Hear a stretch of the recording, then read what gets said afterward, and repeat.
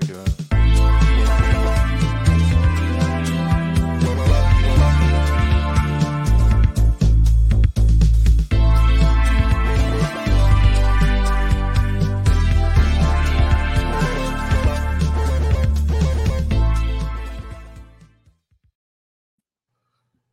All right, welcome back to Tabletop and Beyond.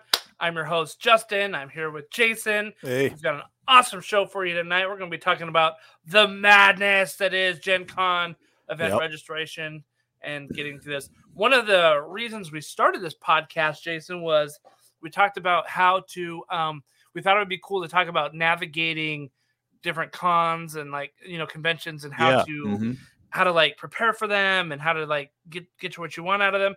And Gen Con always is at the forefront of what we're talking about with this, because with over 75,000 people that show up regularly to Gen Con, it gets to be pretty crazy. It gets to be pretty crazy for registering for events and getting what you want and stuff like that. So we're going to talk through what happened with us this last weekend and the process that we went through to find the schedule that we were moderately happy with. Yeah. So as it usually is. As it usually is. Exactly. Yeah. And then we end up being loving the weekend, right? Because we keep coming back, obviously. Yeah. So you just have a good time. It doesn't matter. Yeah, totally. But of course, Jason, how was your Geek Week? Oh, dude, I have a lot going on, right? Always with life and kids, but I've made time. I'm going to share my screen here. Share screen. Yes. I know that sharing my screen means everybody can see. Everybody can see. Everyone can see. All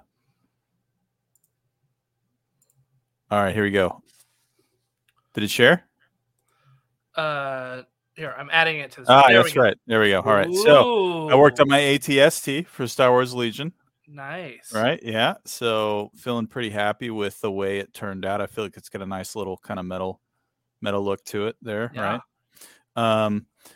So my next step, I've got all assembled, glued, cut, paint. I airbrushed the entire thing. That's good. It's the only way I feel like you can really get that smooth of a blend on that large of a surface. Sure. If you're doing small little legs and stuff, you can, I feel, I can do that with a paintbrush, but I kept trying to do this side part right here. Mm-hmm.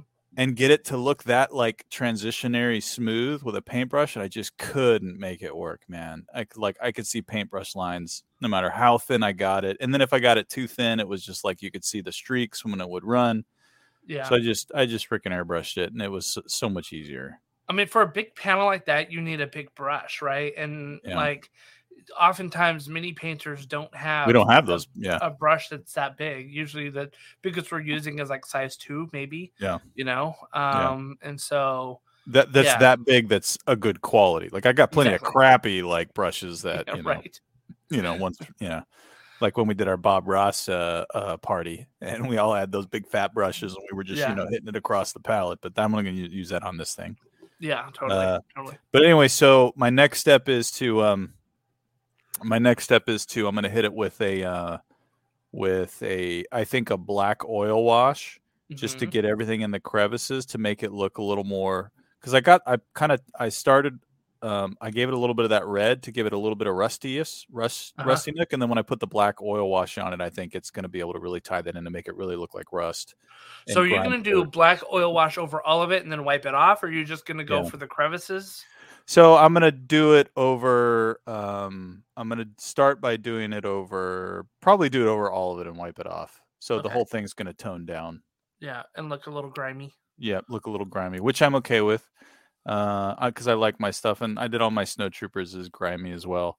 And then once I get the oil wash to kind of where I like it, then I'll do the same snow effect I did for the snow troopers, where I do the equal parts of PVA glue, water, and PVA glue, water, white paint, and then I just mix in baking soda until it gets the consistency of snow, and then I just dab it all over.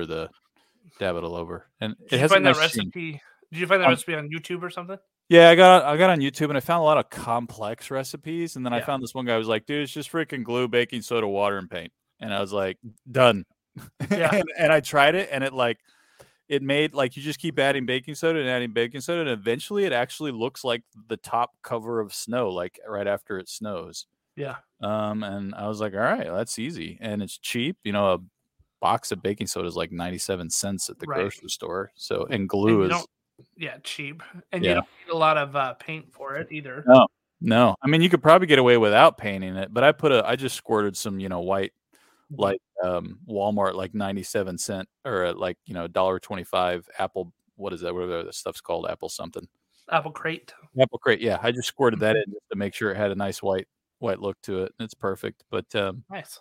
then this guy will be done, and then the last thing I'll have are the speeder bikes, and then my Cool. Blizzard box set will be complete. So that was my that's what I've been working on this week. That's awesome.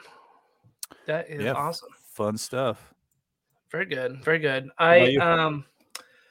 I am finishing up. Like I got all the bases printed and primed and initially painted for my bone splitters. The rest of the box that I had, I Mhm. finished painting the models just the other day. So I do need to put their war paint on, but that's super fast. And you get to be like real sloppy with it because it's war paint. Like it's like been smeared on their skin, Yeah. So these are like my savage or orcs, that kind of like in the jungle with war paint.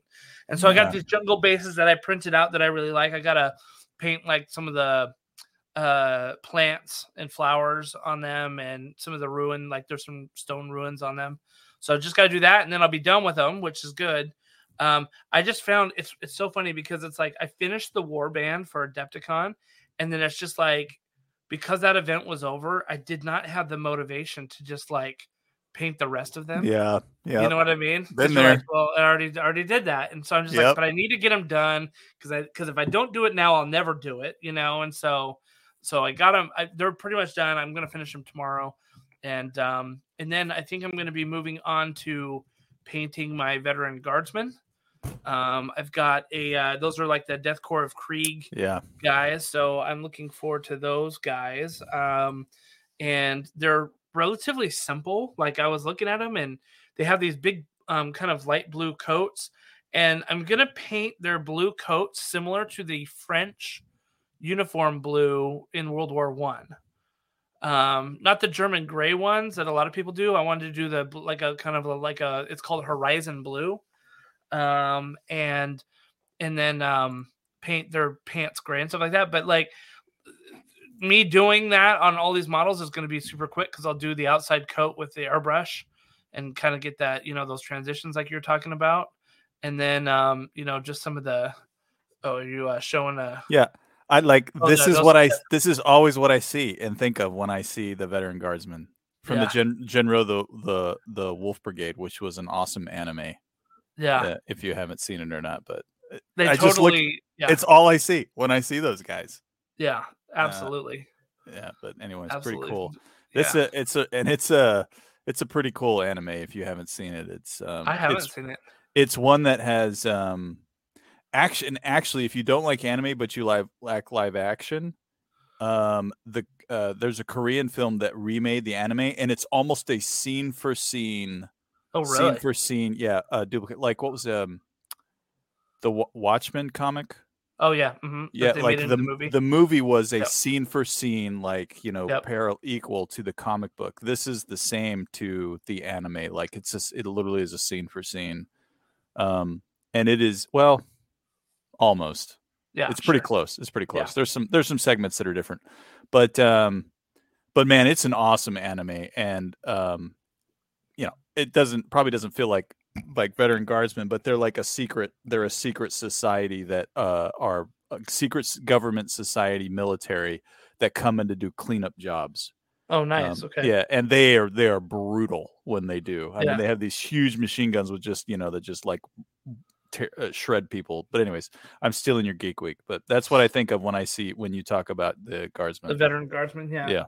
Yeah. I want to get them painted because I don't think it's going to take a lot to get them painted and look really good. And I have been toying with my I'm going to see if I can hold it up and see. Here's my Space Marine. the focus is hard with the virtual background. Yeah. But anyway, got some Space Marines that I want to get on the table for practice for the Nova Open. And the reason why is the Space Marines are essentially a gatekeeper army. Like, you're going to face them, and so you got to kind of get used to playing them. So I am going to paint. There's a couple of different kind of Space Marines that you can have. There's the intercessors that have like the bolt guns and stuff like that. And then there's your assault intercessors that have like pistols and chainswords, right? And so you can kind of do a combination of them. And so I'm going to be painting like primarily the assault intercessors, a kill team of them that's Space Wolves themed, right? And then the guys with the guns, I'm going to paint them as Imperial Fists because they're known as being like a heavy gun line. Mm-hmm. Imperial Fists are like the yellow guys that you see. Okay, yeah. So, and the Space Marine or the Space Wolves are kind of like the light blue, gray ones with the yellow and red shoulder pads, right? So, I'm going to paint those two up like that, and I'm excited about that. But that's kind of down the road. First things first. I need to do the Veteran Guardsman and probably paint another Warcry band in between then. So, I will say this: my other geek week is that I have felt a little piratey lately. And so I have been playing Sea of Thieves. Yeah, I've thought about jumping back on, but I didn't know if you were playing it or not. Yeah, dude, you should jump back on with me again soon, because like I ended up playing with a couple of guys who just kind of randos that I got paired in a crew with, and they showed me all sorts of tricks now. So like I'm like a veteran out there, like a worthy sailing the seas. Captain. Yeah. So I remember playing this game Sea of Thieves back in 2018 when it came out or something like that. Yeah, because Games Pass players had access to the beta when it came out. Mm-hmm. Yeah, so it was like 2018, and I remember it's in typical Rare game fashion, like it was very bare bones when it came out. And like there's only a few islands you could visit. There was no like instruction of what to do. You just kind of like, okay, I guess I go just visit islands and kill skeletons, and then you kind of learned along the way of like, oh, this is what gets me sort of experience. But what's interesting is you don't level up in that game. You'll get rich. You just get rich in accommodations that give you access to new cool customizations and stuff like that. But your skill with the sword doesn't increase. It's just your actual skill as a player is what increases. Yep. And so you end up getting better, like by actually getting better at the game. So it's kind of interesting, but I've had a lot of fun with it. It's my time killer for a little bit until Diablo comes out in a couple weeks. Yeah, Diablo's going to be cool. Yeah. So I'm excited. It's going to be a time suck. Oh, totally. Yeah. So my oldest daughter was asking about, she's like, when does it come out again? Because cool. She and I are going to play it a bunch. We play co-op D3 a lot. Nice. So, yeah. So that's a good time. So anyway, but yeah, that's my geek week basically. Pirates and orcs, orc pirates. Interesting. So, all right, let's talk about geek news. I think that you have the first item of business. Yeah. So I'll just keep sharing my screen here again, right? But so big, interesting news, right? I think a lot of people probably predicted this, but Disney. I think we predicted it. Yeah. Oh, from day one. Yeah. Go ahead if you want to prove the screen share real quick. Totally. But Disney decided to close Star Wars themed hotel less than 2 years after it opened. I'm telling you, man. I mean, now this is a New York Times article, right? It says that they've spent hundreds of millions of dollars to build this thing. Oh my gosh! Right, but Disney's trying to cut $5 billion. Yeah. Right now, so even if you've spent, when you're Disney and it's like hundreds of $millions of dollars, it's like it's significant. It's money, right? It's money you track. You don't not track that. But if you're trying to cut $5 billion, I mean. It's an order of magnitude more. You're going to look at things that are making money and things that aren't making money. But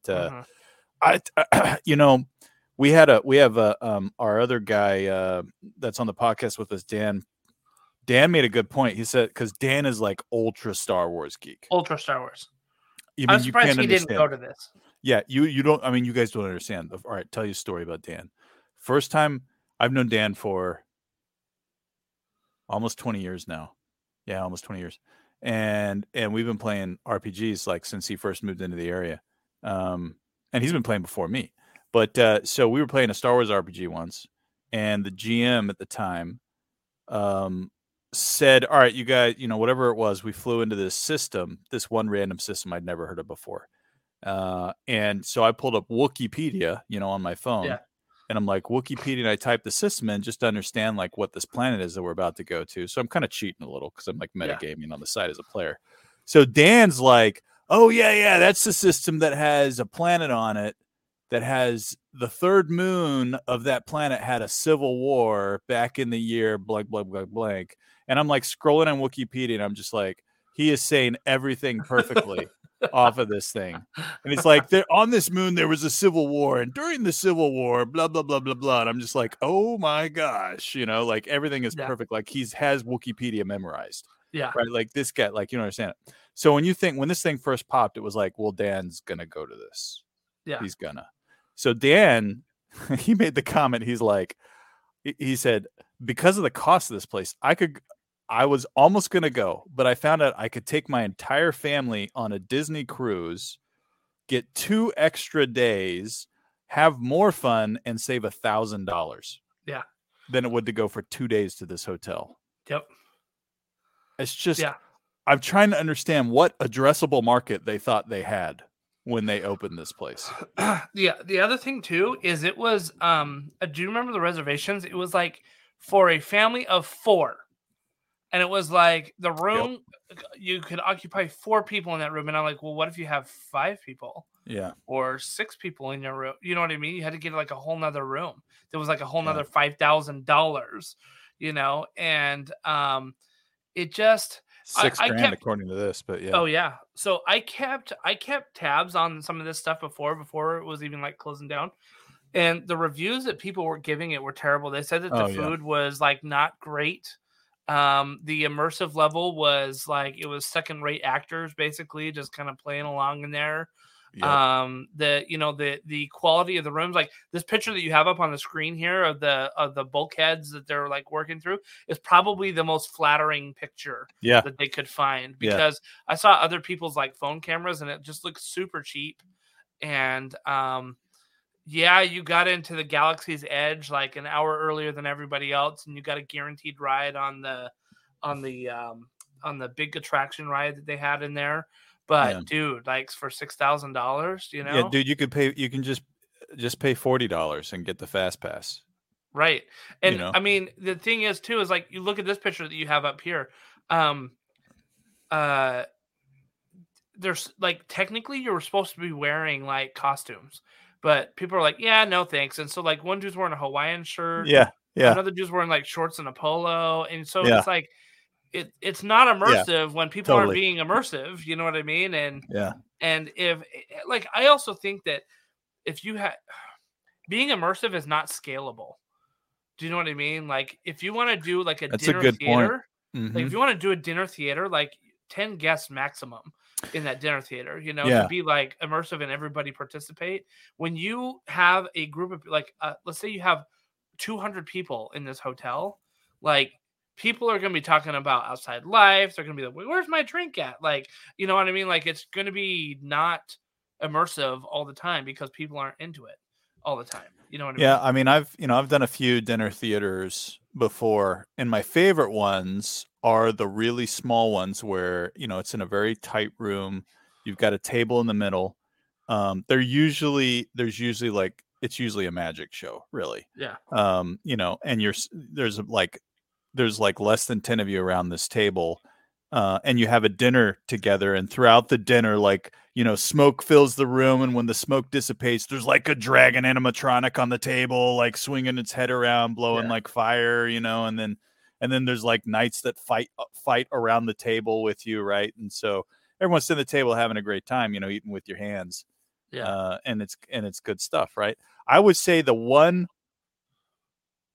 there is a way that successfully scales immersion, and that is Medieval Times or Dolly Parton's Dixie Stampede. Okay. Those 2 things are awesome. Yeah. Because I mean it's a night jousting fight in the middle of the arena, but everyone's Right. attention, everyone sits in their butts in their seats where they're supposed to be, Right. and they look forward, and the audience is they're made to cheer when they're supposed to cheer, and they're stuffing your mouth full of food the whole time, so you can't get up and Yeah. do anything. But so there is a possibility of scale, but this is not it, because everyone's free to walk around Right. the place the whole time. So you'll turn around one second, there'll be a Twi'lek bartender, right? And then you turn around, there's some dude in like golf shorts and a polo, like, talking about some random thing while he's drinking, right? Yeah, exactly. So yeah, And it's like, what do you do in the downtime? You know what I mean? How do you maintain that immersion? yeah. So, Sit in your you room and know, look at the walls, or right, I know. exactly. And really the other thing too is that apparently you could kind of make certain choices that were supposed to Yeah, affect like the experience. And everybody I read about, I didn't talk to anybody who had gone here, but everybody I read about said that that just really wasn't the case. You'd make some choices and the story would move on regardless, and yeah, so it just kind of felt empty. I'm sure for a 10-year-old kid it was awesome. You know what I mean? But I don't know that I've got $6,000 to impress my 10-year-old. yeah. I mean, there was so much they could have done with it. Like, look, here, I'll go back to the images here.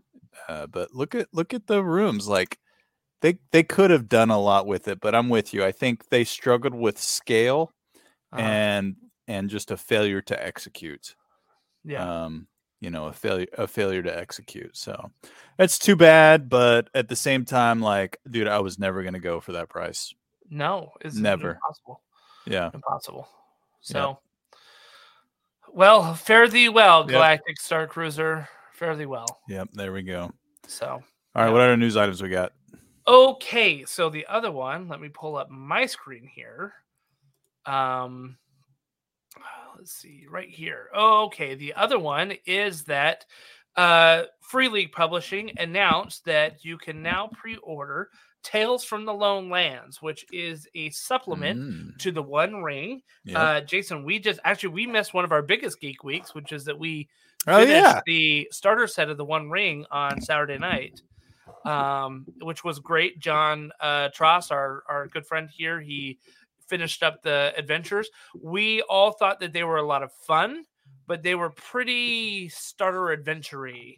I would say, family friendly, super family very friendly. Like geared towards probably like you could play this with someone that was less than 12 years old. Yeah, like we didn't have a lot of we had choices on what we could do, but like it was like, go find this thing. All right, you did it. Railsy, that was your, yeah. You're like, okay, that's cool. Like, it was kind of railsy, and there was like 1, 2, 3. There was like 3 or 4 actual like physical and like fighting encounters the whole starter set. Right. Yeah, which was like a solid 2 sessions, 2 or 3 sessions. But it was a lot of just being a hobbit in Hobbitville. Yeah, totally. We were hobbits. A lot of fun roleplay. And so we had a great time with it because we totally leaned into being hobbits, So I think that we'll save another podcast for like our full review of the One Ring and kind of break it down and what we think about the system. Overall, I like the system. I'm just going to say that. And I think I prefer like it. I haven't played the Lord of the Rings RPG, which is the One Ring system, but just ported over into the 5e rules. I think I like knowing the 5e rules. I think I like the One Ring system better than if I were to play it in 5e. Yeah. Well, obviously we'll save it for one review, but one piece of feedback, our friend Lincoln, who's been on the show with us, who's played with us he played this with us, and he had a point. Lincoln likes really swingy stuff. Like he loves Ross Grave, right? He loves anything that's a D20 system because it's very swingy, right? You can roll the dice, you can get a 2. You can roll the dice, you can get a 19, right? Right. And I think he missed a little bit of that swinginess here because in this system, like you either are kind of trained at something and you can do it, or you're not trained and there's absolutely no way you're going to do it except for unless like you roll a 12. Unless you roll a 12 on a D12. Yep. So I think he missed that a little bit, but I love playing systems that are not D20 systems, or that are not D&D based systems because we just, get so much 5e stuff, and you get people, porting their stuff over to 5e. And we did that. Our first adventure we released, we ported over to 5e because it's very accessible. But I love exploring new ideas of mechanics, and this was a new one, so I liked it. Absolutely. So we kept talking about how, like, oh man, we would love to play this game not in Hobbiton, not where the training wheels are honest. You know what I mean? Yeah. And so not in Hobbiton. And so ta-da, here we are, Tales from the Lone Lands. Yeah. What's great about this is they had released a previous expansion that was called the Ruins of Eriador. I believe is what it was called. Here, let me see what it was called. Ruins of the Lost Realm.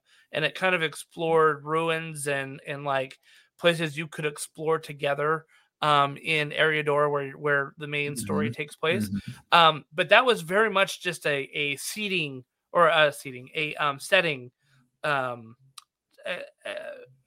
expansion. So just like, settings, maybe some extra monsters, some cool plot hooks that you might be able to incorporate into your game, but not real adventure campaign style. This is that, right? So Tales from the Lone Lands, as it says right here, contains 6 adventures for the One Ring, which is great. And it looks like you can be playing a lot of different groups. So you can see from the artwork that they have here, they've got a hobbit, you got a human or elf, dwarf, you got humans, elves, dwarves, all that kind of stuff. So it looks like it could be a lot of fun.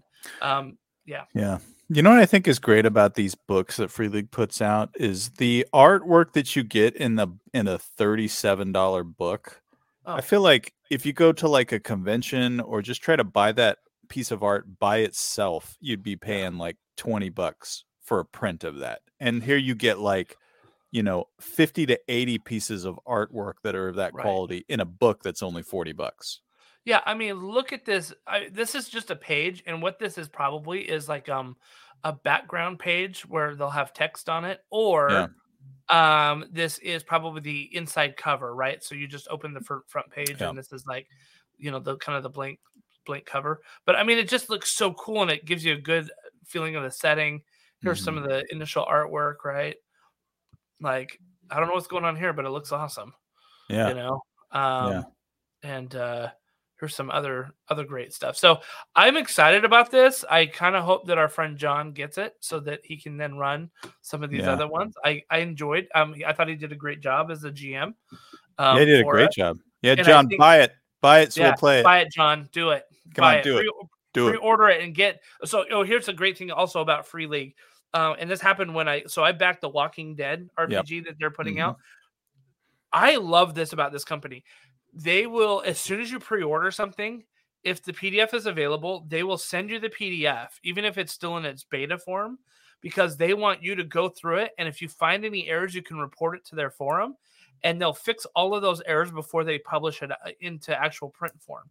So by the time you get the book, it has been looked over by like literally thousands of eyes. And, I mean, it's like 99.9% error free. Which is amazing because that's not how a lot of books end up in the RPG space. Yeah. Could you imagine being the person that has to sift through the feedback? It's like, all right, here is the 230th time someone has told me I forgot a semicolon in this one same sentence. Yeah, exactly. But I'm sure they're just grateful to get the free editorial feedback. So I mean, I think it's genius. Like crowdsource that last edit for you, right? And it is, yeah. And it's interesting because when the digital world started to come out, there was always that fear of somebody's going to take the PDF and they're going to put it on, they're going to put it on the peer-to-peer services, and we're going to lose a ton of money. But I honestly, I don't think companies really are worried about that anymore, especially maybe in this industry.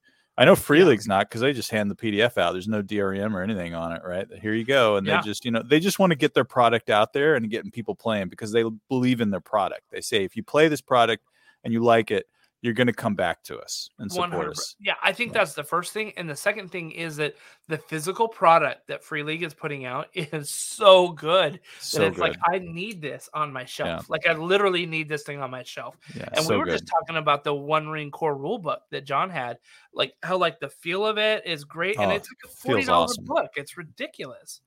Like, it's so like good. Some special type of paper, and it just feels perfect when in your fingers when you're turning the pages. I was in a Facebook group and someone talked about the smell of Free League's paper, and I'm like, that's so true. When you get it, you smell it. Yeah. And like I guess a Free League person got on and they're just like, yeah, we do that on purpose, guys. Like, we hope every book the they're like of our paper. Every page. Right. Yeah. Quality control right there, guys. Quality control. So that's great. So yeah, if you're interested in the One Ring, I will say this real quick. This is a plug to them. Again, we're not getting anything from Free League Publishing, but we talk about them all the time because we absolutely love their stuff. And so let me see here. The store. They have shared some precursor things with us in the past. So yeah, they have given us review copies of some of this stuff. So, but yeah, we're not taking any kind of sponsorship from them or anything to do this. This One Ring bundle, it's $92.26, and it comes with the One Ring Core Rules book, which is a very great book. Like we were just talking about, like the art's in it's amazing. The feel of the pages are amazing. It's great. Yeah. You also get the One Ring starter set, which we played and loved. You get the Lore Master screen and Rivendell compendium. So that comes with some extra information about Rivendell. And then you get all the PDFs that you get automatically after purchase. So while you're waiting for it to ship, you can start reading it. Again, $92 for that bundle is amazing. And then you can just supplement it with the Tales from the Lone Lands, and you are on your way about running a nice campaign in Middle Earth. So highly recommend it. Go check it out. For sure. Yeah, and if you're going to Gencon, hold off because they usually are there in the exhibit hall and they have all their stuff there, so you can avoid having to pay the shipping cost. That's a great point. And they honor. Well, I'm going to say this. In the past, they have honored store prices, right? So like if it's $46 here, it's $45 there, from what I've noticed, or something like that, right? It's about the same price, if not exactly the same price. And again, you don't have to pay shipping, and they'll take down your email address, or you actually send them an email with the receipt that you got, and they'll immediately send you a PDF. Yep. Even if you get it at Gen Con, they'll still send you the PDF. Yep. So that's pretty good. That's pretty good. Okay, so the next thing that we want to talk about is, excuse me, right here. Where is it? Where's my thing? Oh, what? I thought I had a thing up for it, but I guess not. Okay. The next thing. Sorry, guys. Sorry. Oh, the Call of Cthulhu starter set is now available again in North America. So we have obviously talked ad nauseum about the Call of Cthulhu starter set. Yes, it still remains, in my opinion, the best deal in tabletop RPG gaming that you can absolutely get. It's $20 to $25 depending on where you get it, and the amount of stuff that you get with it is incredible. It's totally worth the money. You should get it. But they had a run. Chaosium had a run on the starter sets back in January and February. Jason, do you know what was going on around that time? No, what? The OGL fiasco. Oh, why? That's right. Well, I've already put that behind me. Exactly. But the OGL fiasco created a lot of quote, and I'm using quotes because Chaosium uses the OGL created a lot of Cthulhu curious people, right? That wanted to try out a new system, and so they flocked to the starter set. They sold out like almost immediately, like as soon as that happened. And then they got some more back in February and March, like other shipments, and those sold out almost immediately. And so here we are in May, another set is in, and it's kind of like, get it while you can, folks. Like they're selling like hotcakes. But I can't plug this enough. If you don't have it, if you've never played Cthulhu, even if you have played Cthulhu and you don't have a starter set, get it, because I ran one of the adventures for my work, as kind of like when I changed jobs and it was like a going away party. I decided to like run an RPG for them, and I ran Call of Cthulhu for a bunch of people that had never played an RPG game before. And we used the starter adventure, and it was amazing. And everybody had such a good time. And I had some people in that same group that had played D&D with me before. I ran a D&D game, and they said they preferred it to D&D because they thought it was easier to relate to. Because they weren't fantasy people, you know what I mean? Yeah. So they found the setting like 1920s America much easier to relate to. And but the adventure was just so much fun. So get the starter set while you can. I imagine they'll probably sell out again, but I mean, good on them. I love Chaosium as a company, and I love the starter set. So more people that get it, the more that we'll see hopefully good products from Cthulhu and Chaosium. So good stuff. The last thing that I wanted to do is I wanted to talk about Metal Gear Solid, the board game. I'm going to put this up on the screen here. So Metal Gear Solid. I put a link to Simon's actual page for it too in our little perfect agenda thing if you want to pull that up. Oh, great. Okay, yeah, cool. You know what? That's probably there's less sidebar ads. This is the different cars I can see you've been looking at that your computer has. What's funny is I haven't even been. What cars does it want me to click buy? it? Don't risk it. Oh, that's like a warning for the state. Make sure you buckle your seatbelt. Maybe Google knows you haven't been buckling your seatbelt. Yeah, exactly. Or speeding. Yeah, Google's monitoring your speed. Now you're going to start getting little ads in the sidebars like, "Be careful, Justin." Yeah, there are people out there. Please don't. All right, let me share the right tab now. I'll put the Simon one up here. Oh, perfect. Okay. All right. So Metal Gear Solid was announced by a gaming company back in I don't remember what the company is. It didn't say in the article, but it was announced back in like 2018 or 2019 that it would be coming out. And after like delay after delay IDW. after delay, IDW. Okay, thank you. Yeah, after delay after delay after delay after delay, in 2021 they said, it's not happening, guys. We're not going to be able to put it out. Well, just today, Simon announced that they are taking over the IP for this, and they're taking over the game. Actually, they're keeping the same designer for it, and they will be selling it directly from the Simon website. Now, what I think is interesting about this, Jason, is that Simon's not putting this to a Kickstarter. They're selling it directly from their website, which is kind of a change of their business model because they are like Kickstarter fiends. You can still pre-order it. Yes. So I wonder if they're what? I read something that said that the pre-order is critical for their success. So it's almost like their own pseudo Kickstarter, right? Yeah. They're going to need to get so many orders before they actually put it into print. And the game's not expected to ship until May of 2024. Yeah. So I could see that. I mean, they're getting big enough for like why they don't need to use Kickstarter. Why give money to Kickstarter? Yeah. Do the pre-order, and if they get enough pre-orders, then they'll decide to go ahead. If they don't get enough pre-orders, they may decide, actually, never mind, guys. Yeah. So if you order it, according to the article that I read, if you order it in the pre-order phase here, it's going for about $100. It includes a Metal Gear Rex, which is a fully illustrated 109-page graphic novel illustrated by Kenneth Lowe, bringing each mission of the campaign to life, which is kind of cool. So when you're playing the campaign, you read a comic that sets it up, and then you play the mission that was set up by the comic. So that is a pre-order exclusive. Yep.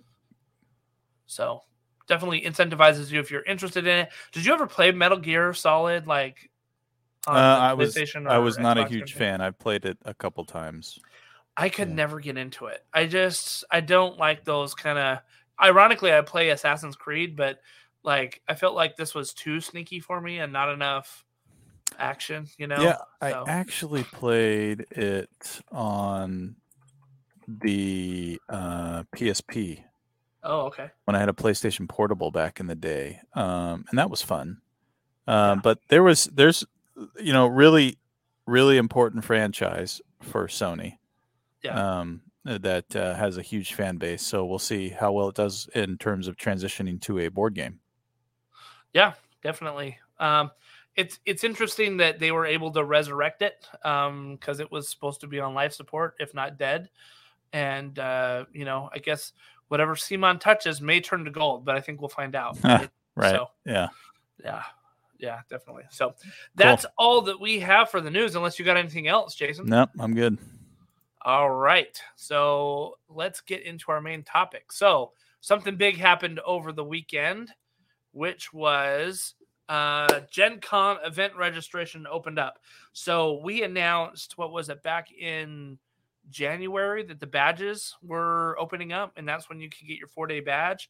But the real event that we look forward to every year is in early May, when the event list comes out, and that's where all of the GMs for board games, RPGs, card games, live action role play, True Dungeons stuff, like that's where everybody lists all their events every day of the week, all the times.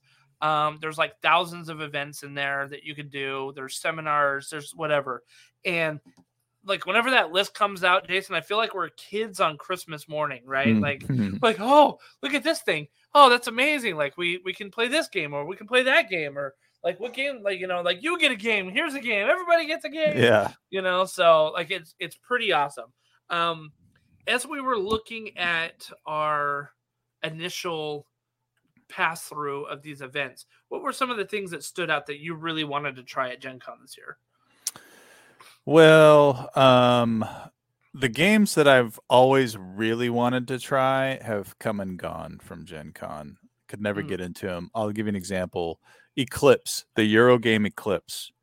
It doesn't show up at Gen Con anymore. Didn't show up this year either. The original Hero Quest, I actually signed up for that years ago, and now there's the new Hero Quest, right, which you could play, which from what I understand is a pretty just, a new skin on the old game. But the thing that I'm answering your question probably not the most direct way. But the thing I love about Gen Con is the Gen Con's where I like to try completely new games. Yeah.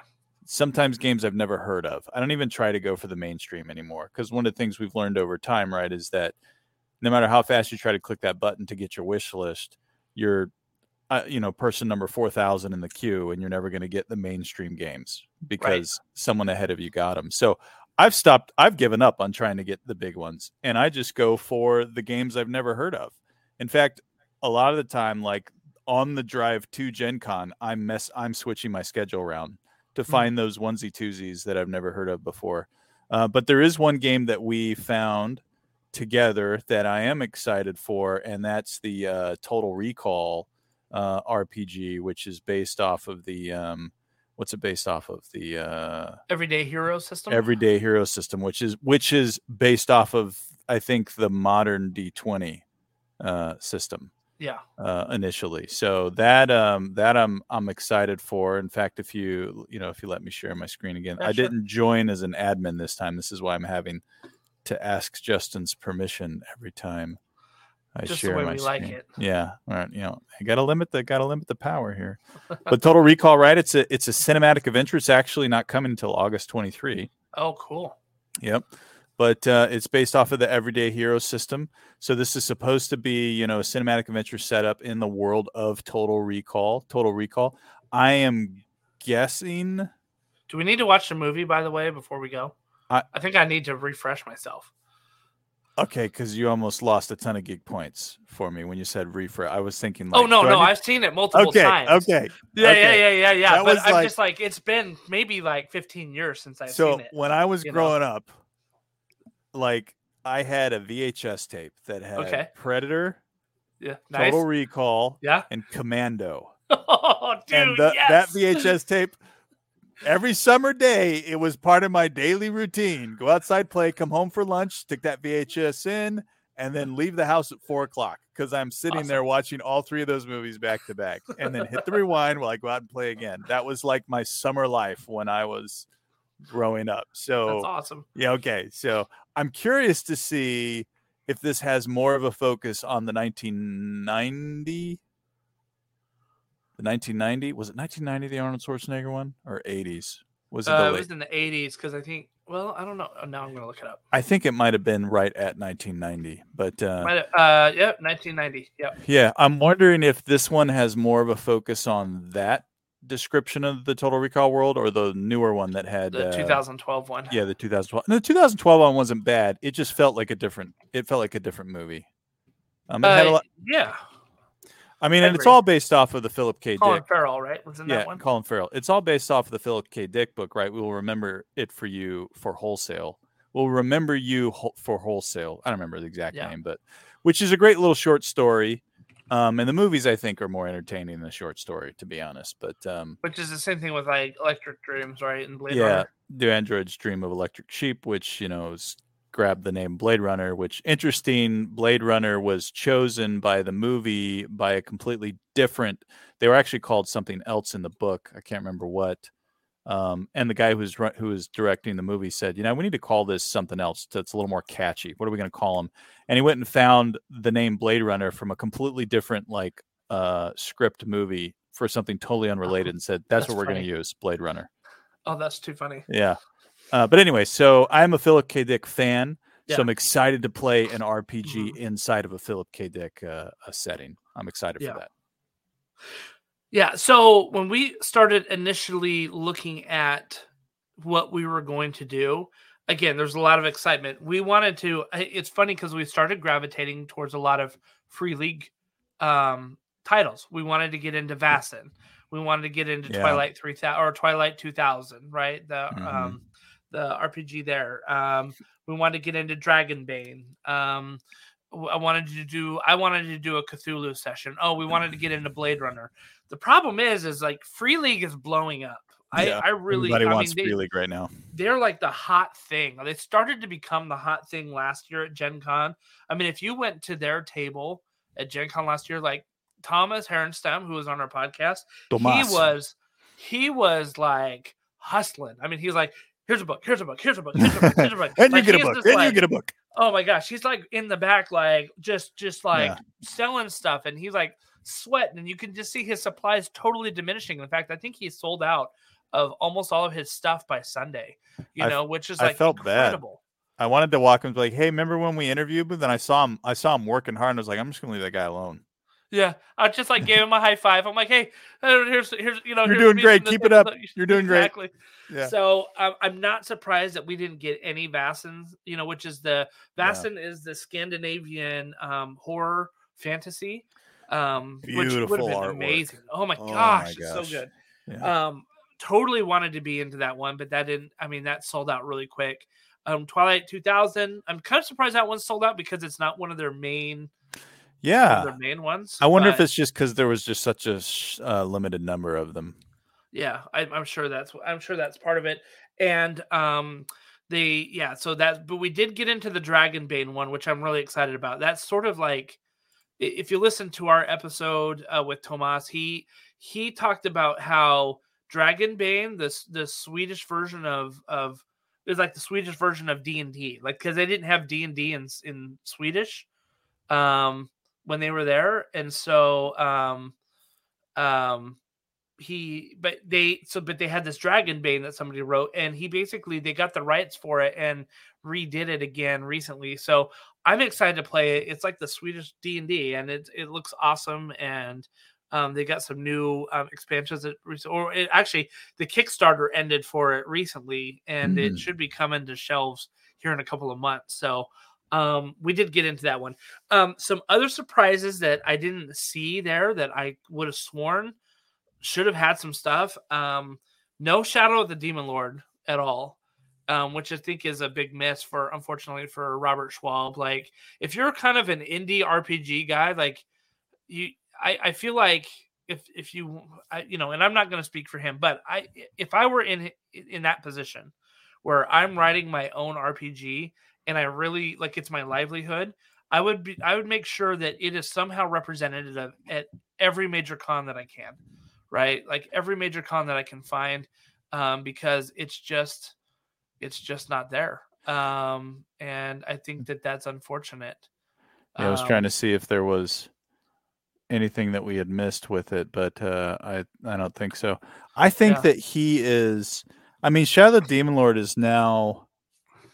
What is it like 7 years? 6 or 7 years? I think it came out in 2016, yeah, 2015 maybe. And I think he's his following, which you could almost say is a cult following. It is totally. Yeah, I think they are tracking his newest projects that he has on the table, which is the Weird Wizard, and also then the new thing that he announced, right? Which oh gosh, we should have put that in the news.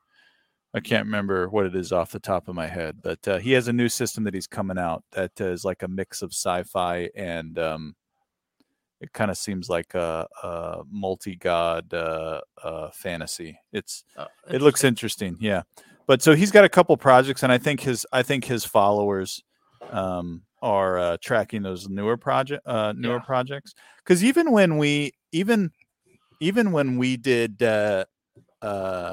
when we hosted the Shadow of the Demon Lord at Gencon back in, when was that?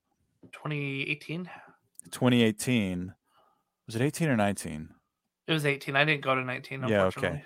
We were the only. I mean, we filled up the whole. We had Shadow of the Demon Lords Thursday, 6 Friday, sessions, Saturday. Yeah, 6 sessions between the two of us, and they were full because people wanted to play it, but we were the only people.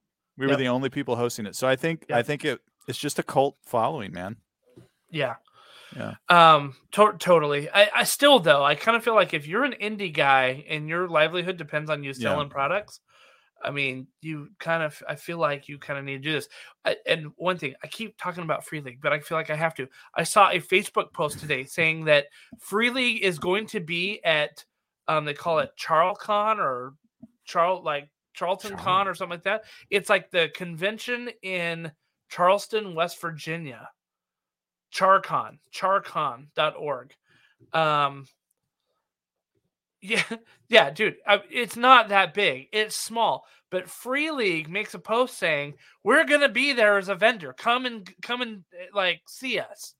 You know what I mean? And it's like they're making a point to getting to even these small conventions where they can get in front of people. Like I think there's only like 10 RPGs being hosted over the entire weekend. Wow. This seems like a pretty accessible con for those of us who are in the East Coast. It's a little far. I mean, it's a little far away for us. It's West Virginia? Well, it's Charleston, West Virginia, which is near Kentucky. Oh. So it's like 3 hours from Roanoke. It's like 3.5 hours from Pittsburgh south. You know what I mean? It's like it's 4 hours from Cincinnati, 3 hours from Columbus. And I know this because on their website, they tell you exactly how far it is from each of these places. Do they? Yeah. So, yeah. So, again, it's not that big. And it's like $45 for a badge, for an all-weekend badge. You know what I mean? This is like GuildCon Plus. Let's do like Washington, D.C. Dulles Airport. There you go. Yeah, that's true. It's a 5.5 hours. 5.5 hours. There's just no real direct route, right? That's the problem. Yeah.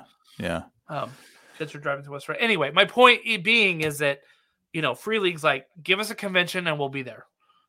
Yeah. You know what I mean? It's like, we're going to sell. So, anyway, I was surprised to see that. The other surprise for me was that there was no Zweihander RPG and or Blackbird's RPG. And I was like, what is going on here?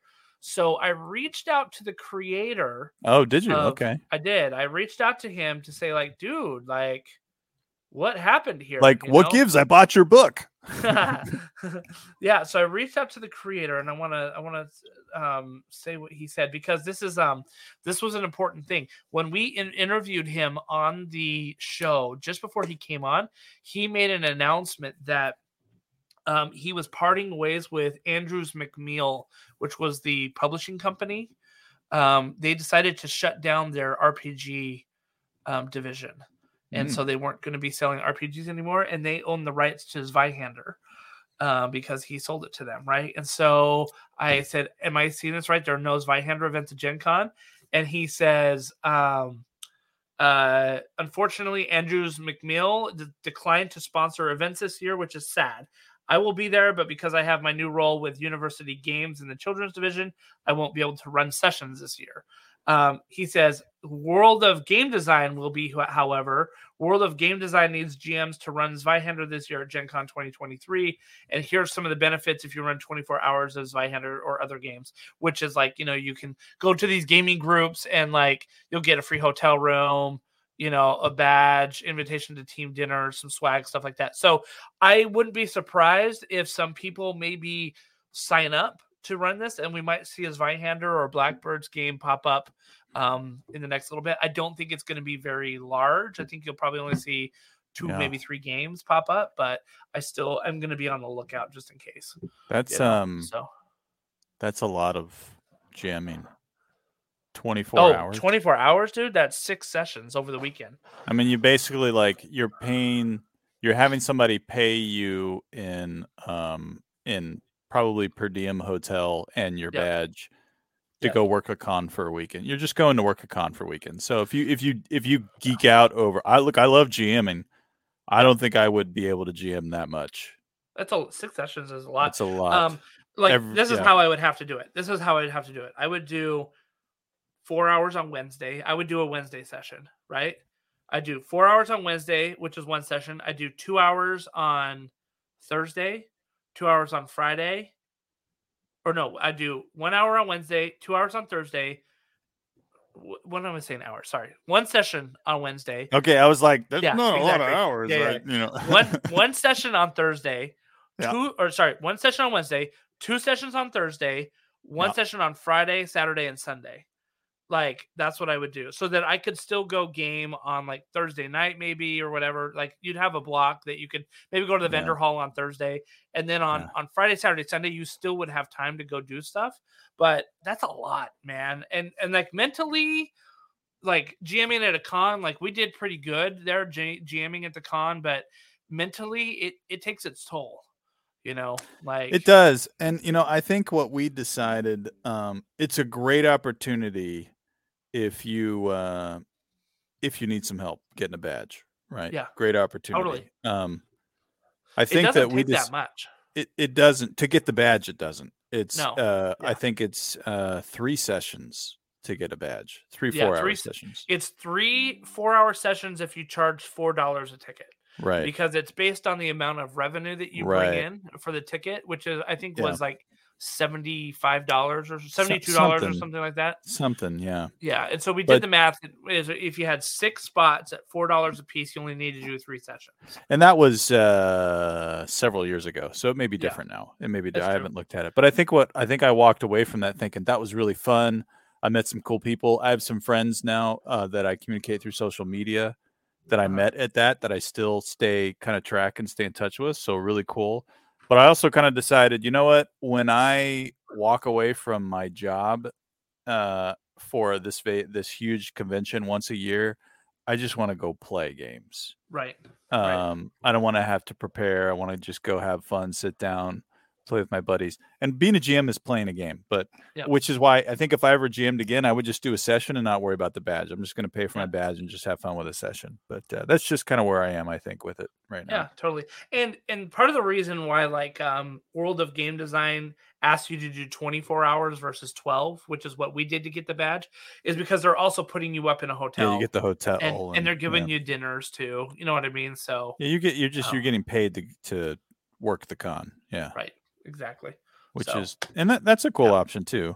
Yeah. So I was disappointed I didn't see any Zweihander. I was disappointed I didn't see any Blackbirds. I had a lot of fun with it last year. There's only a couple of sessions. There was no sessions of Cyberpunk that I saw.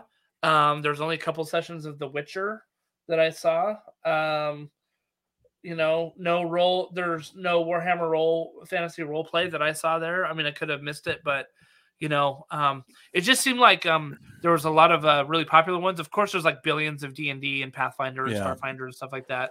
But there's other great ones like the My Little Pony. Hey, oh yeah. I played the card game at one Gen Con one year. It was actually It was fun. It was fun. That's awesome. So yeah, but my point is that like unfortunately, like as time marches on, like you said, there's some games that come that are really popular and then they go and you don't see them again. Yeah. I've been wanting to try Rising Sun from Cool Minis or Not, and there was a year where it was impossible to get a game, and then now it's like there's one game and it's like $30 to get in, and I'm like, I don't know that I can justify that. So yeah. uh, I mean, these are all so here I selected role-playing games, 4,164 role-playing games yeah, that are at Gen Con, right? And these are all the different role-playing game systems. yeah, there's a lot. So, oh my gosh, there's so many opportunities to explore new systems. And there are a lot of systems out there in the world to explore, based off of this. Yeah. So cool stuff, man. Yeah, there's I'll a pull it lot of up. good stuff. Yeah, All but sold just out. they sold out. I mean, they sold out. So people Yep. are coming to play role playing games, and like this is a place like we talked about. Gen Con is a place where I went previously and tried out games that I had never played before, like Call of Cthulhu. I'd never played Yeah. it before and played it. I'm like, I really like that system, even though we didn't have like the best GM that one session. I said, I Yeah. still think there's a lot there that we could play, that we could do. So I'm looking forward to our Total Recall because it's a new system, and Yeah. I mean, we're gonna have total fun in Total Recall. We're playing a Legend of the Five Rings game at one point, which was the Fantasy Flight version of it, which I had played at a Catacon and had a great time with that. And I'm looking forward to doing it again. We're going to be playing Dragonbane, which I'm excited about. We've got another one. What is it on our first night that is like vampire werewolf kind of thing, Like blood something. 80s. Yeah. It's like an 80s like Blood Tooth. Yeah. So Blood they Tooth. said it's This like is 80s politics and stuff like that. So yeah. yeah, so find it that's here. gonna be Yeah. that's gonna be a lot of fun. Yep. Oh Free yeah, that's the one. yourselves, the crew, and prevent an international epidemic. Yeah. 1980s adventure, including politics, conspiracy, and a lichen or two. All And right. it's like a 5-hour game, and I'm like, it's on Wednesday night, or I guess it's 4 hours. Yeah. 4-hour game Wednesday night, and I'm like, let's do it. You know what I mean? Like, Yeah. it's a great time to try something new and just see how it goes. So yeah. So what were you excited that we did get? You talked about Total Recall. Yeah, Total Recall. Here's our schedule here. Yeah, we talked about Dragonbane that we ended up getting. Yep. So Dragonbane, I'm excited for. Free League. Total Recall, I'm excited for. Right. Yeah. I think I'm curious about Pirate Borg.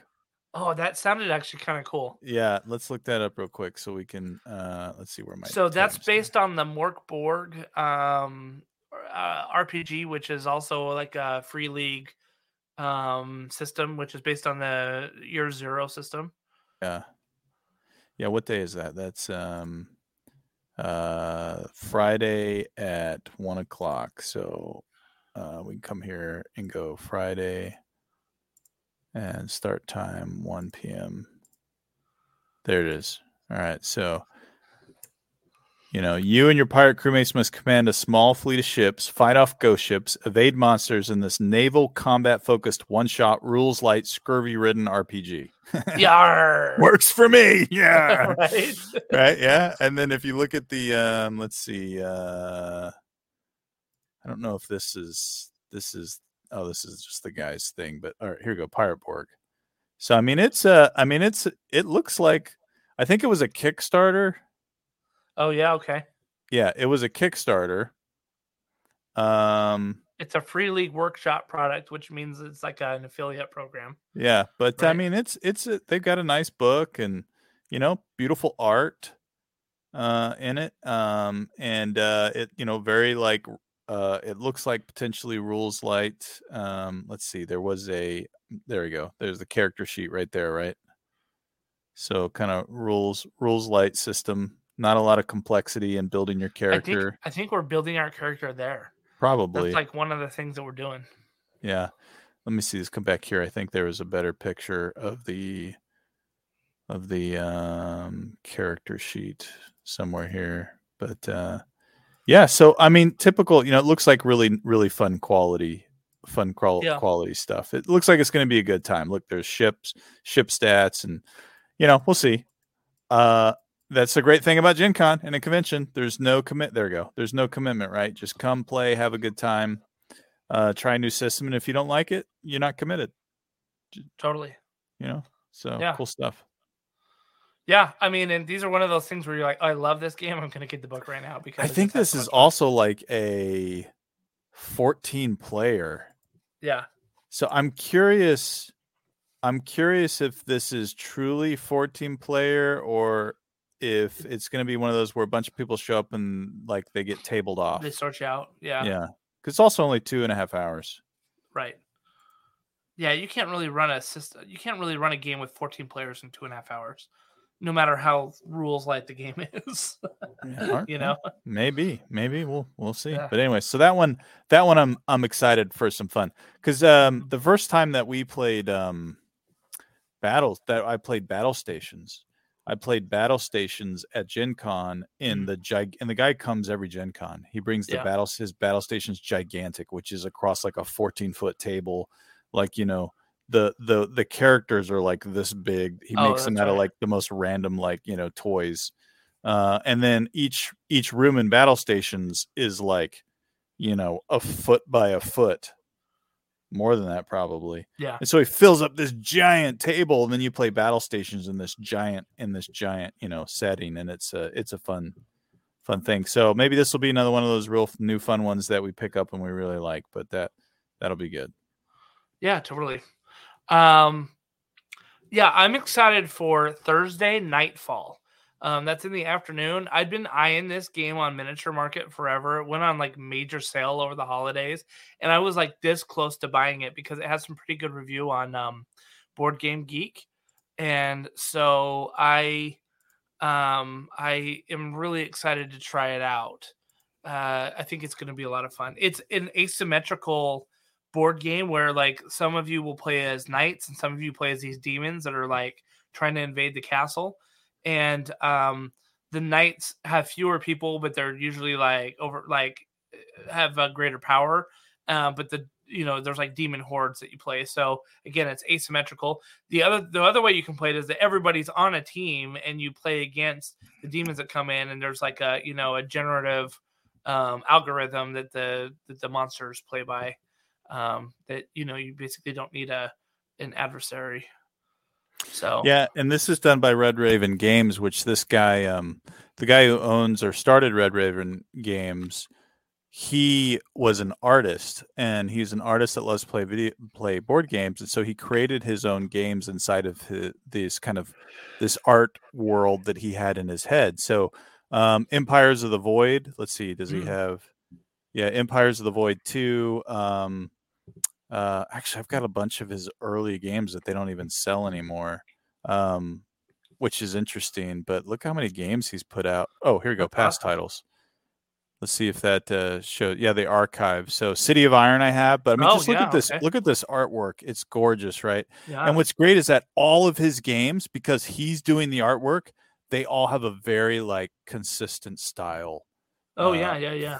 Yeah, feel to them. And you can even see that they made a second edition. I'm so far behind here and all of this stuff. But okay, let me see. Because if just look at that, right, in terms of art style, then let's come to Nightfall. Right. And you can see the same style of art, right, in his work, right? It's got that very kind of a blendy, like almost like a water or oil paint kind of mixture color feel to it. Yeah. Yeah. So this will be a fun game, I think, to play. His games, I don't think his games have ever been like groundbreaking in mechanics, but they've always been very enjoyable. Mm-hmm. They've always been very and accessible. I played his games with my kids in terms of the rules and mechanics. So I'm curious to see how this one plays out. Yeah. I didn't, in terms of the schedule, I didn't build in a lot of vendor hall time. And I'm wondering if in the morning, so we have 2 tickets to Zombicide Black Plague, which I've always wanted to play. Like we've played Zombicide, right? I've always wanted to play that one. But if there's other people that want to play it, we got tickets to Lords of the Waterdeep, which I'm like sure. I think I might switch that to some vendor hall time, and keep my Nightfall. And you're gonna get rid of Black Plague to go to. Well, somebody else will take Black Plague. I'll just swap tickets with them, and somebody else can take that, and maybe I'll go to the vendor hall that day. Well, we've played Zombicide before, so just recognize that I think this year the vendor hall doesn't open until 10:00. That's true. Yeah, that's true. So I don't know. I got to figure out some good vendor hall time because I've booked myself solid everywhere else. Right? Yeah. Mm-hmm. So but so let me ask you this: what are you on the schedule? What's the game you're looking forward to most? And then what are you keeping your eyes open for in the future? Do you have any games in mind that you like? I'm waiting for that title to open up, or are you just going to kind of peruse and find something that might look interesting to fill holes or maybe make some replacements, that type of thing? Yeah, I'm most excited about Total Recall. Mm-hmm.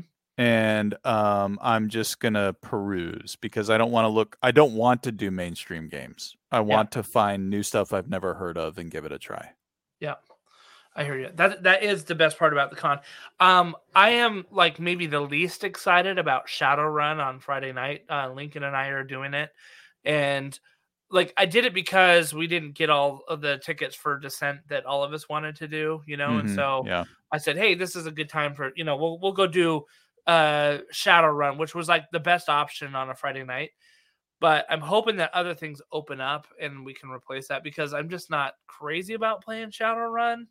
It's the 6th edition one, but which is supposed to be a little bit more streamlined from what I hear. But I don't know. Like I played the setting and it's okay. You know what I mean? I'm trying to remember if I have 4 for 5th. I think I have 5th edition, and it got bogged down in mechanics a lot. It was very mechanic heavy. Now the book was awesome. Yeah. Right. And if you are a Cyberpunk fan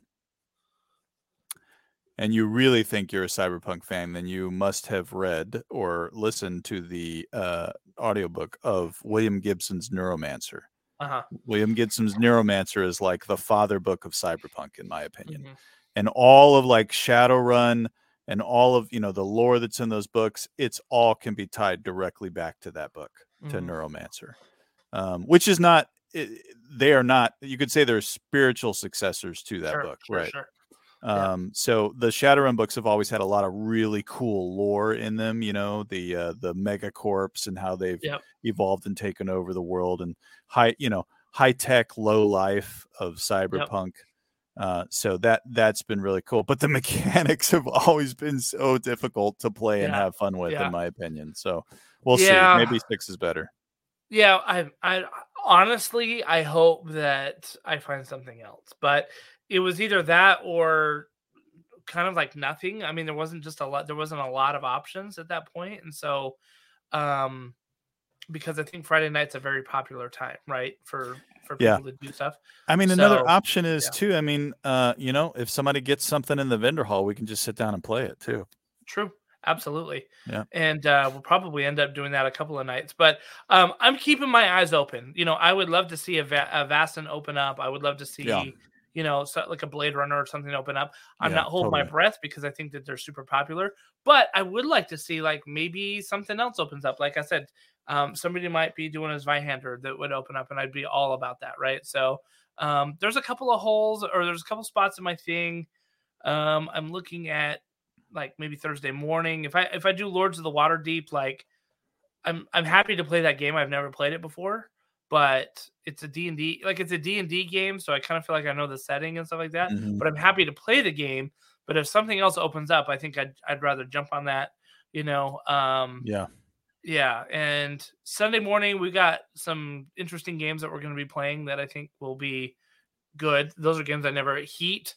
It's like a racing game. Didn't you guys jump out of Heat because you found out it was like an 8-hour? It's an 8-hour tournament. We did. So actually, we need to delete that from the list because I had to cancel everybody's tickets because it was like 8-hour game. So I'll be looking for a new game Sunday morning.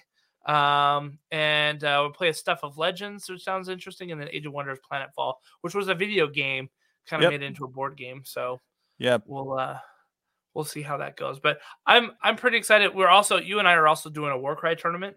Yep. Which is like I have a love-hate with the Warcry tournament at Gencon, right? I love playing Warcry, and I love playing with all the people that show up because they're all a ton of fun to play with, and they're great to just kind of chill and hang with. I love the Warcry community, but I hate that it takes up like 6.5 hours of my day. Yeah, and I'm just to be honest with you, and we're on the spot here with our viewers, but I am considering dropping from it because Gen Con is a time when I can play a lot of games with a lot of friends. Yep. And I love, like, when we went to Adepticon, that was so fun, right? Yeah. To play with Justin and Dan and Peter and all the other guys that that we interact with on our podcast. A lot of fun. And that same crew, that whole same crew isn't necessarily at the Gen Con one. It's true. Yeah, it's more the local kind of Midwestern guys, right? It is, which is cool because it's great to meet new people, right? And the Dayton guy came out too, obviously, because it's really close, right? What's his name? Warren. Yeah, Warren. Thank you. Sorry, Warren. I know people by their gamer tag. It's late, Warren. It's 10:46 p.m. in Discord, right? And I know them more by their Discord names. Yeah.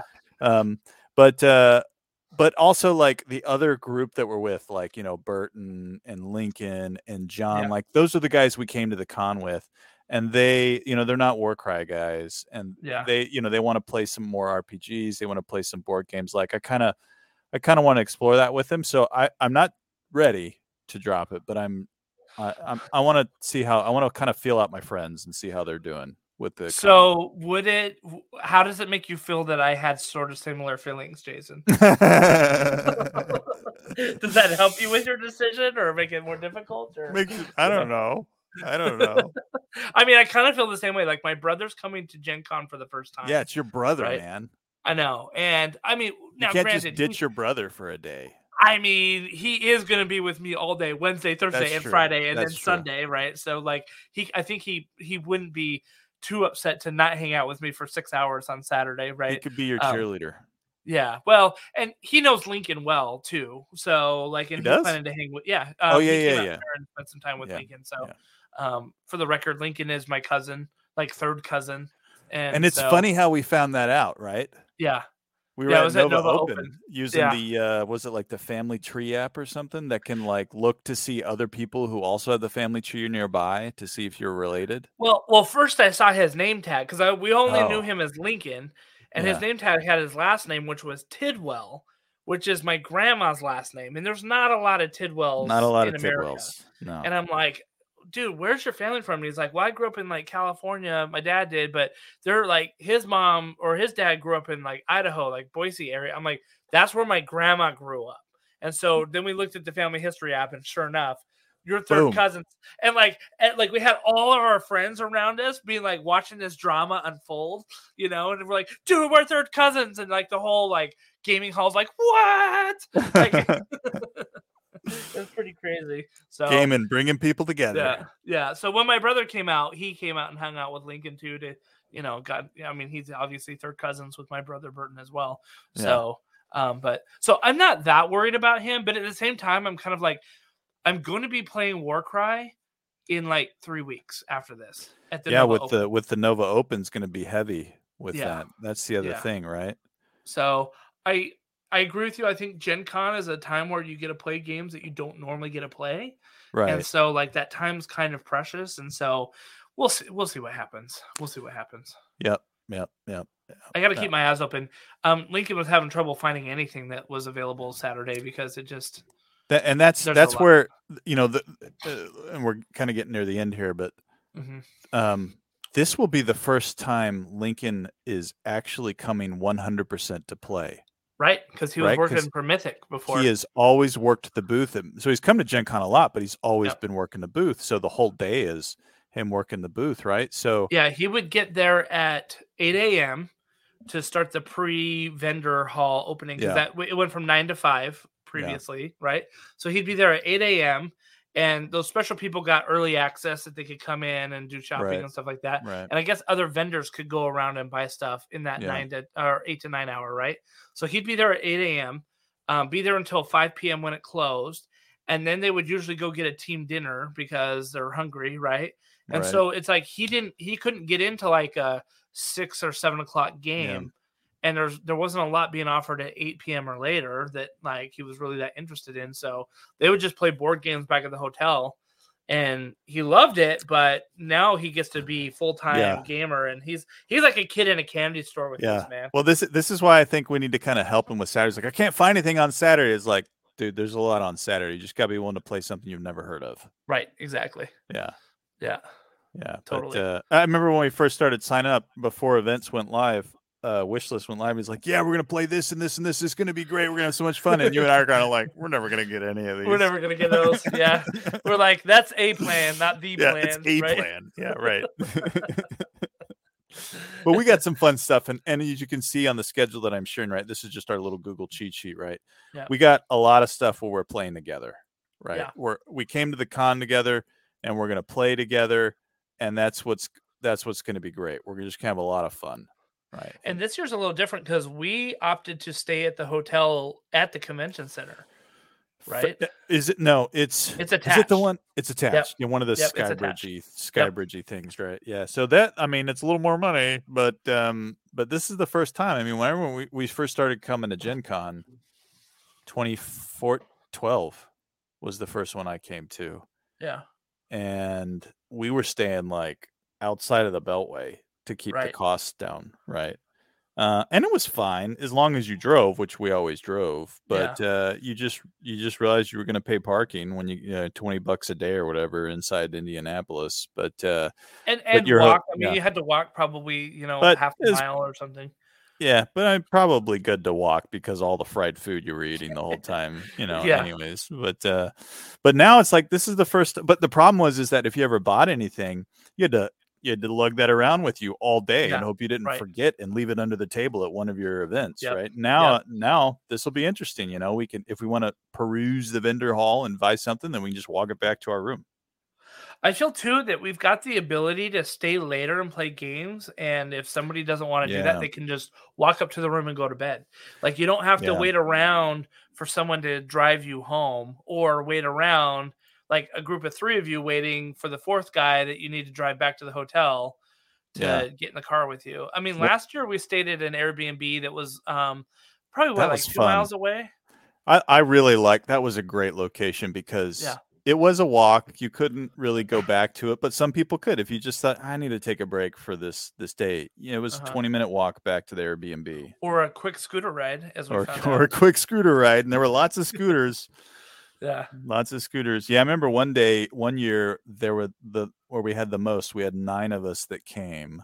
We had two minivan caravans, I think, to get out there. And one of the guys, he was just beat.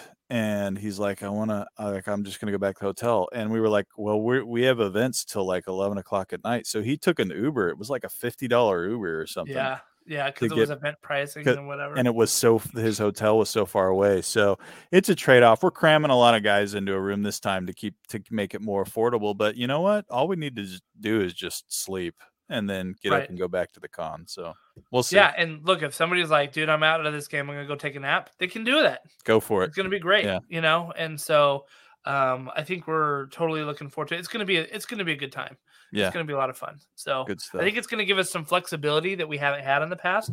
And then we'll be able to say, was it worth it to stay on site? Yeah. Or is it worth it to find an Airbnb that's only a couple miles away? Or is it worth it to stay outside of the Beltway? And we can kind of figure that we can give a report afterwards on what we thought. It's going to be cool. Yeah. So looking forward to it. Yeah. We'd love to know, are any of our listeners or any of you guys going to Gen Con? Jump in our Discord. Hit us up. Let us know. Are you going? What games are you playing? What events are you looking forward to?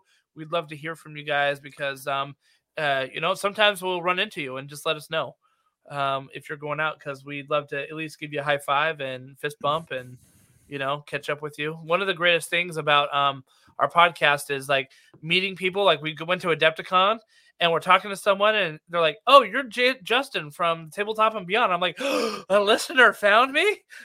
Like, wow, like they do exist. The listeners are out there somewhere, and so it's always great to meet people that are listening to the show. And every time I've met a listener, I'm like, you're like my new best friend, because they're totally in. Like, if they've been listening to us this long, Jason, they're totally down with what we've been saying.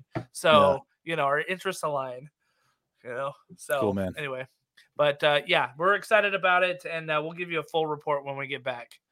So, all right. Well, with that, Jason, I think that's the end of the show today. Do you have any alibis you would like to share with us? Good show, man. Just like you said, hit us up in the chat so we can connect and play some games. Absolutely. Good night, everybody, and we will see you all at the tables.